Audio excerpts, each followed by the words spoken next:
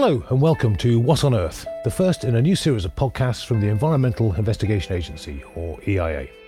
I'm Paul Newman, EIA's Press and Communications Officer, and today we're going to be taking a look at Indonesia and an imminent threat to its forests. Now, Indonesia led the world when it created laws to keep illegally logged timber out of international trade.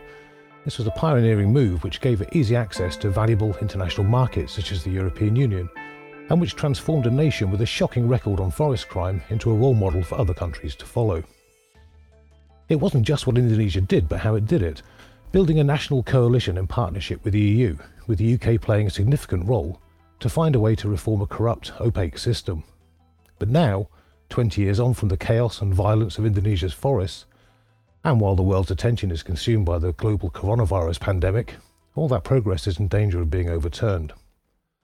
Joining me today are Faith Doherty, EIA's Forest Campaigns Leader, and Madi Minangsari from Indonesian partner Keum Telepak, who is also an EIA forest campaigner.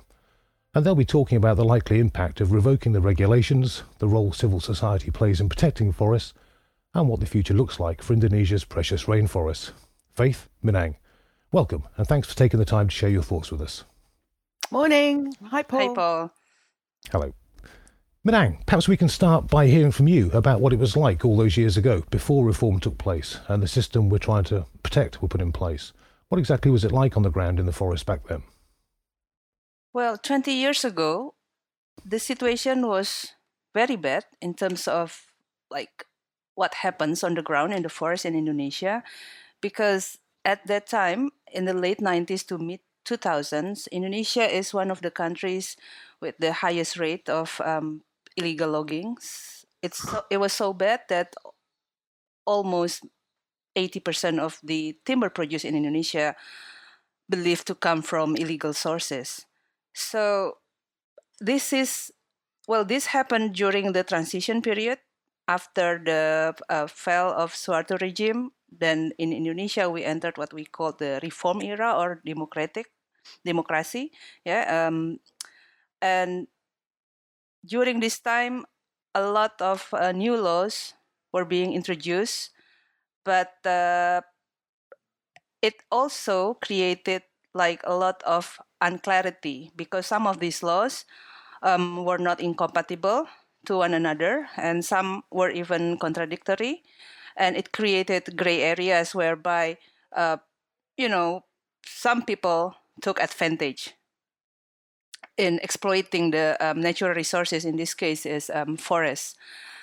When EIA and Telapak started its campaigns by investigating what was happening in the forest, at that time we found out that illegal logging was actually massive, and the fact that we investigated national parks, a place that was supposed to be protected, and yet we found that kilometers of railway to carry timber out of the national park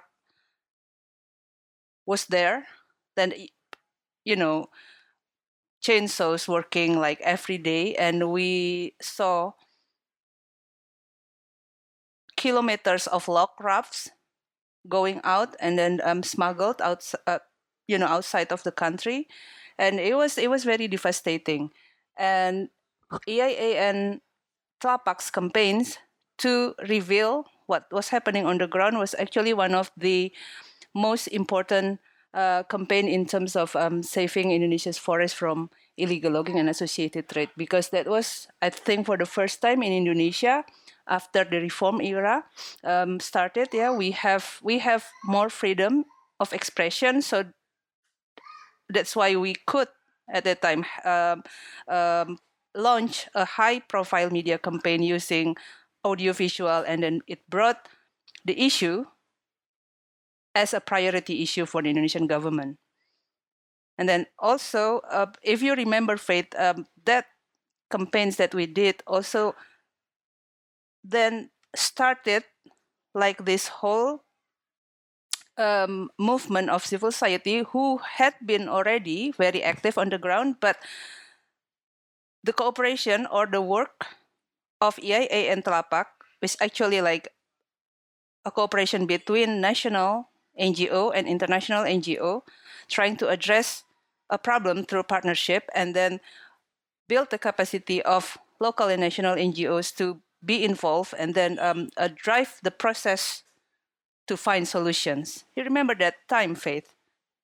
Yes, I remember it very well. And it was something that really clicked with us and resonated, after the investigations when you're in the forest. I mean, we targeted a national park, a very famous national park called Tanjung Puting, home to Indonesia's great ape, the orangutan, that was under threat from this logging. And while we were there, and what we saw really brought it home to us that this was not a small scale situation here. This was international trade, it was commercial, and it was huge. And it was there that we just realized this can't be addressed unless you're looking at both ends here. Because where's all this stuff going? It's certainly not staying in Indonesia. So who's buying it? And that's when our investigation started to go international, and we started to look at ways where the consuming countries that were unaware of where their furniture and timber was coming from. And that's kind of how the whole thing started in terms of looking at it from both ends. And where, it took a long time. It took about 7 years to have a process that had everybody around the table, in the sense of having people from the EU, all the stakeholders there, civil society, industry, government, and also Indonesia, the same thing. And the whole purpose of it was to define what legality meant, so that Indonesia had the sovereign right to create laws and push forward reform in the forest sector for trade. And that's how this whole thing kind of really started. Okay. Can I just ask, what exactly is the regulation that eventually came to be put in place to make sure that illegal timber stayed out of international trade chains from Indonesia? So, like what Faith just said, the first step that we did is to try defining what is legal timber. Because in Indonesia, every stakeholder has their own perceptions. Yeah, so once we get that, and it was done through a participatory process whereby all stakeholders sit in a room discussing, debating, like very heated discussion. As you can imagine, we have NGOs and private sectors, industry, in one room trying to find a consensus, if you like. So, and when we agreed on what comprises legal timber, then we also agreed that there has to be a system that can verify that all timber that was produced, transported, processed, and sold in Indonesia or from Indonesia, they have to come, or they have to be in compliance of relevant rules and regulations. So that's when this system that we built, that we developed, came about. So it's basically a mandatory certification system that verify all of that. Yeah. And the unique thing about this system, like I said, because of the process, it's totally through multi-stakeholder process. And secondly, because it has independent monitoring function embedded into the system. And this independent monitoring function is actually implemented by civil society or even any citizens. So in a way, for the first time in Indonesia, we have a regulation that acknowledged formally the role of civil society as part of the checks and balances. Yeah, I think this is a really key point, because whilst we were doing our investigations and people were in the forest witnessing and documenting all this crime and chaos, there was no system in play where you could actually make complaints. So that's why EIA and Telepac were producing reports and films and bringing this information, out there so people could actually see what was going on. But we didn't have anything to do. We couldn't change anything. There was nothing in play.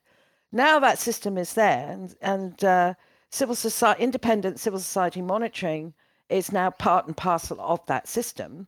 Not just that, but the findings from that can go into formal complaint system. This is really important because it's part of the structure of transparency.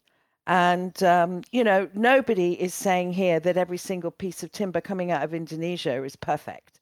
No system can guarantee that. There will always be vulnerabilities, but this surely really made a huge difference. And it's this system and this sort of the verification of it and the fact that most people feel that when they buy their furniture, they can at least ask where it's come from, at least at a minimum, and what's around it. And it's that's under threat right now with this new law from the Ministry of Trade. And it's that we're really worried about, because once you start doing that, what else is going to go? And what we don't want is to have to go back to the days where we're running around in the forest, risking our lives, working with communities, working with people from other civil society organizations to say, look, this is really bad. Our forests are under threat. And I think also one more thing, that system was there and the agreement was signed between the EU and Indonesia. They acknowledged that system. But since then, we've also got added threats to the forest through deforestation and the conversion of forests for commodities such as palm oil. So now what we're looking at is a system that we wanted to build on so that it would include the issue of conversion of the forest and really have some systems in place that we would be able to use to try and protect that threat that is also massive. Okay, I can see the clear advantage of the voluntary partnership agreement for consumers at the end market in Europe and other countries, in that they can have the safety of knowledge that what they're getting isn't stolen wood. There must have been some economic benefits for Indonesia as a country to putting this in place, I presume, in that by curbing illegal timber, then the timber sector itself must surely have benefited from that open trade. Yes, actually, since the implementation of this system, the export of Indonesian timber and wood products have actually increased quite significantly. So, for instance, like in 2013, when we first implemented this system along with the export licensing, the value of Indonesia's export is around 6 billion. But in dollars a year, yeah? Yeah, $6 billion a year. Dollars a year. So, but in the 5 years, it doubled the value.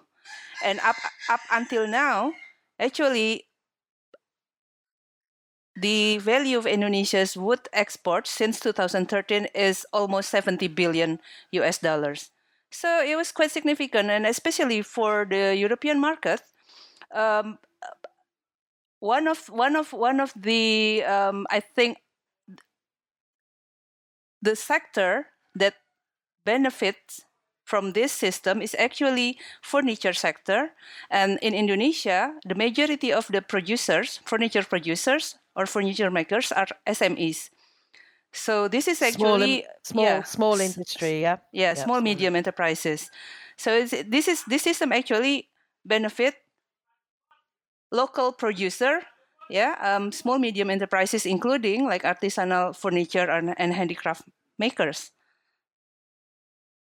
Yeah, actually, that is a point.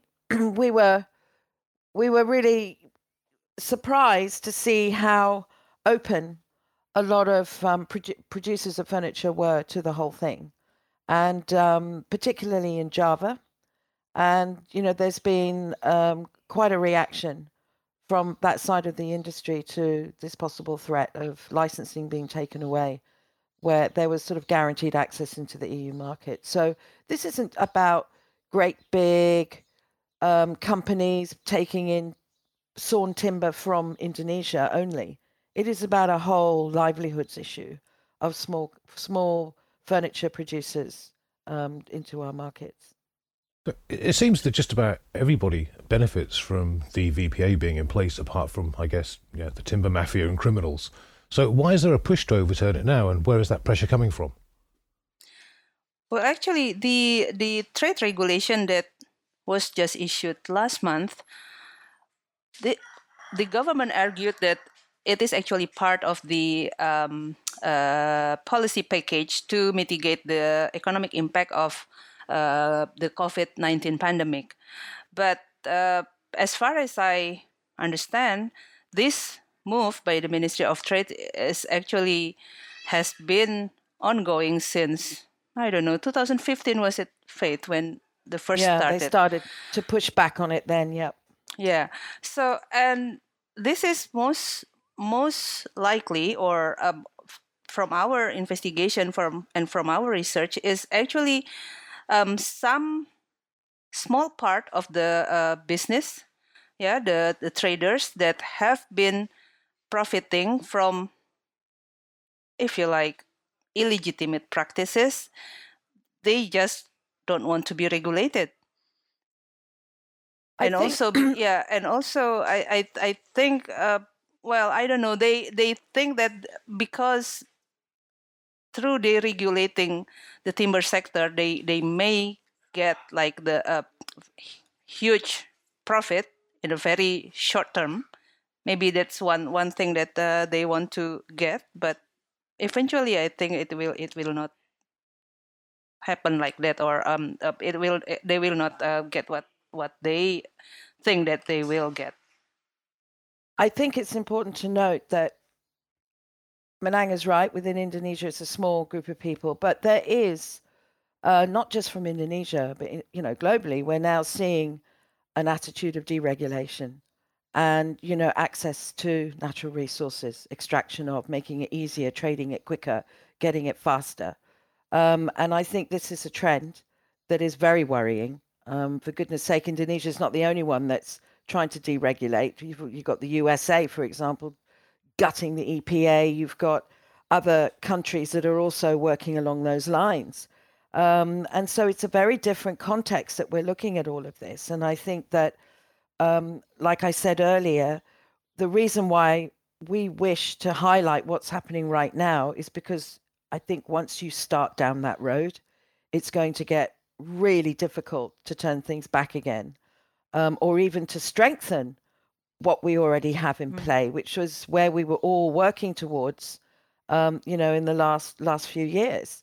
So it's not just about Indonesia and timber.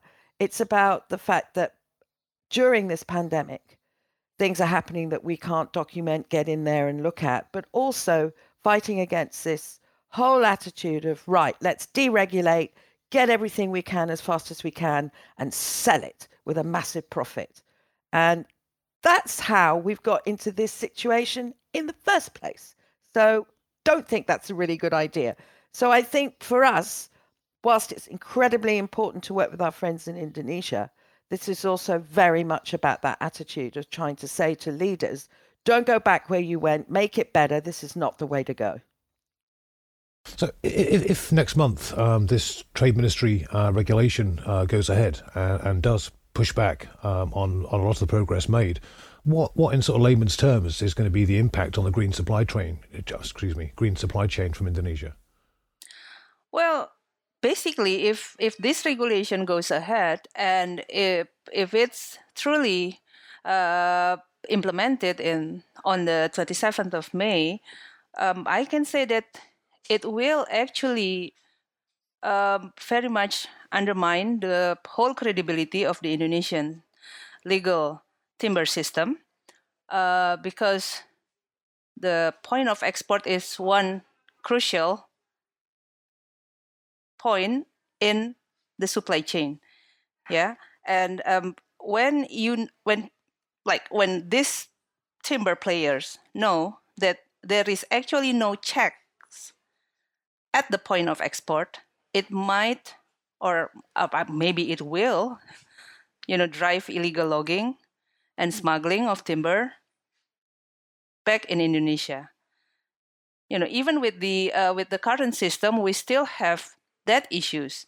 In several years ago, or not several years, last year and the year before, the DG of law enforcement have confiscated like more than 400 containers, carrying illegal timber.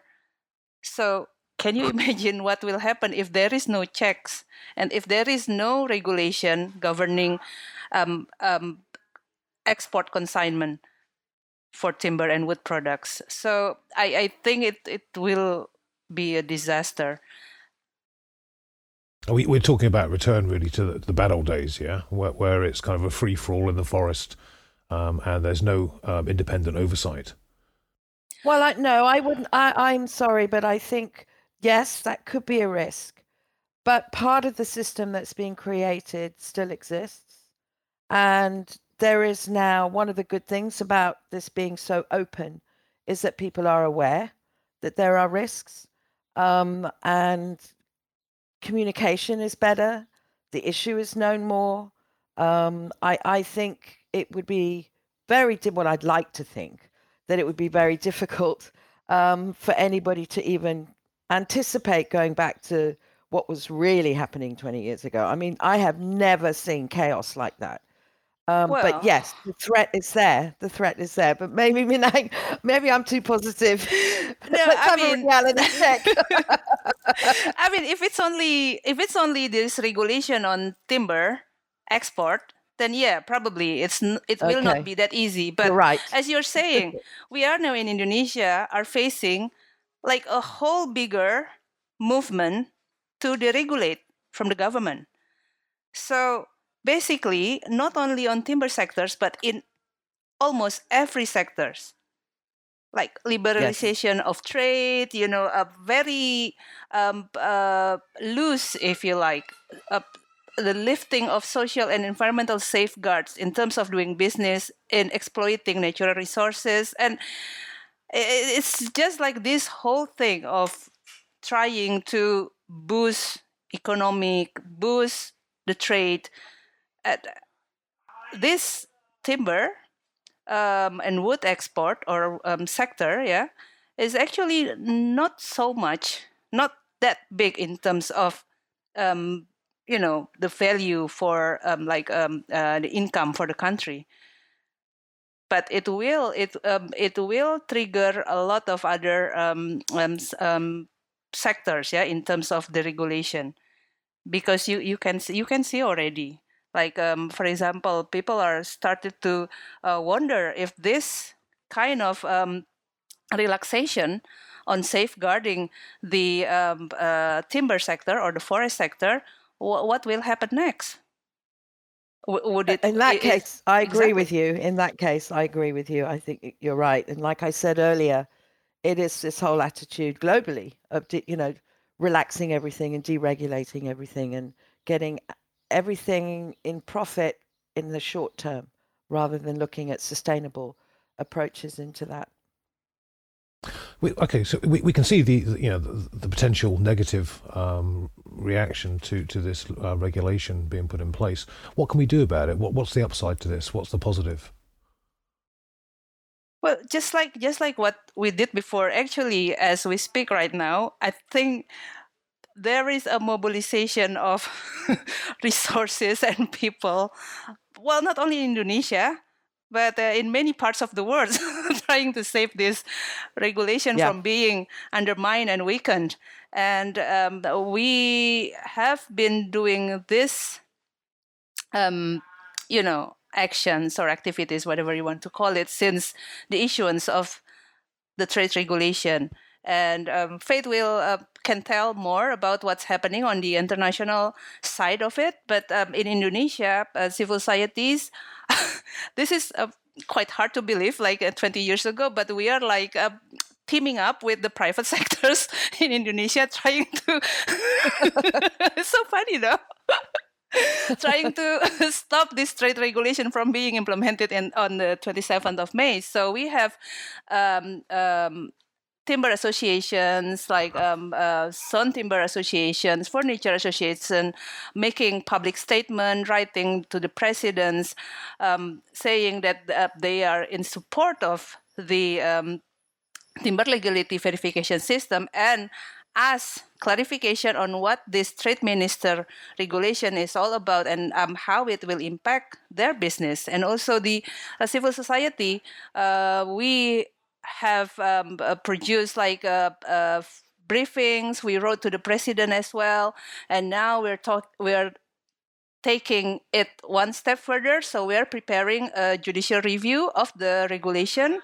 We're going to file this to the Supreme Court, and we're hoping that this will be enough to stop it from being implemented. Yeah, I think all the work that's going on in Indonesia, like I said right at the beginning of this discussion, was that Indonesia has a very strong civil society. And when it mobilizes, it's quite extraordinary. And working with that is a beautiful thing, actually. In terms of how it's being perceived over here, particularly in Europe and other countries, there's been a response from the industry who are extremely concerned in that they don't really understand why this has happened. But also, they're going to have to look at their supply from Indonesia, and it will have to be really checked in terms of the ability to verify the legality of that timber. And this is going to have an impact on the furniture sector for sure. So like Manang said just now about the private sector there, we've also been having very, very good conversations with the private sector here. So concerns have been expressed and clarification is being sought. And I think, it's very important to understand that this is something that has been driven by a small part of the government of Indonesia. There are many champions that are still trying to stop this from happening in a very difficult situation, given the pandemic, given that Ramadan is about to start, given that the impact COVID is having on Indonesia's economy. I can see why somebody would want to go and push trade and the economy as a priority, but not at the expense of your own natural resources, and selling your profit short is ridiculous. Well, Faith, Manang, thank you very much for sharing your thoughts with us today. This is obviously an unfolding issue, and I'm sure we'll be returning to it in the future. Folks, thank you for your time. Thanks, Paul. Thank you.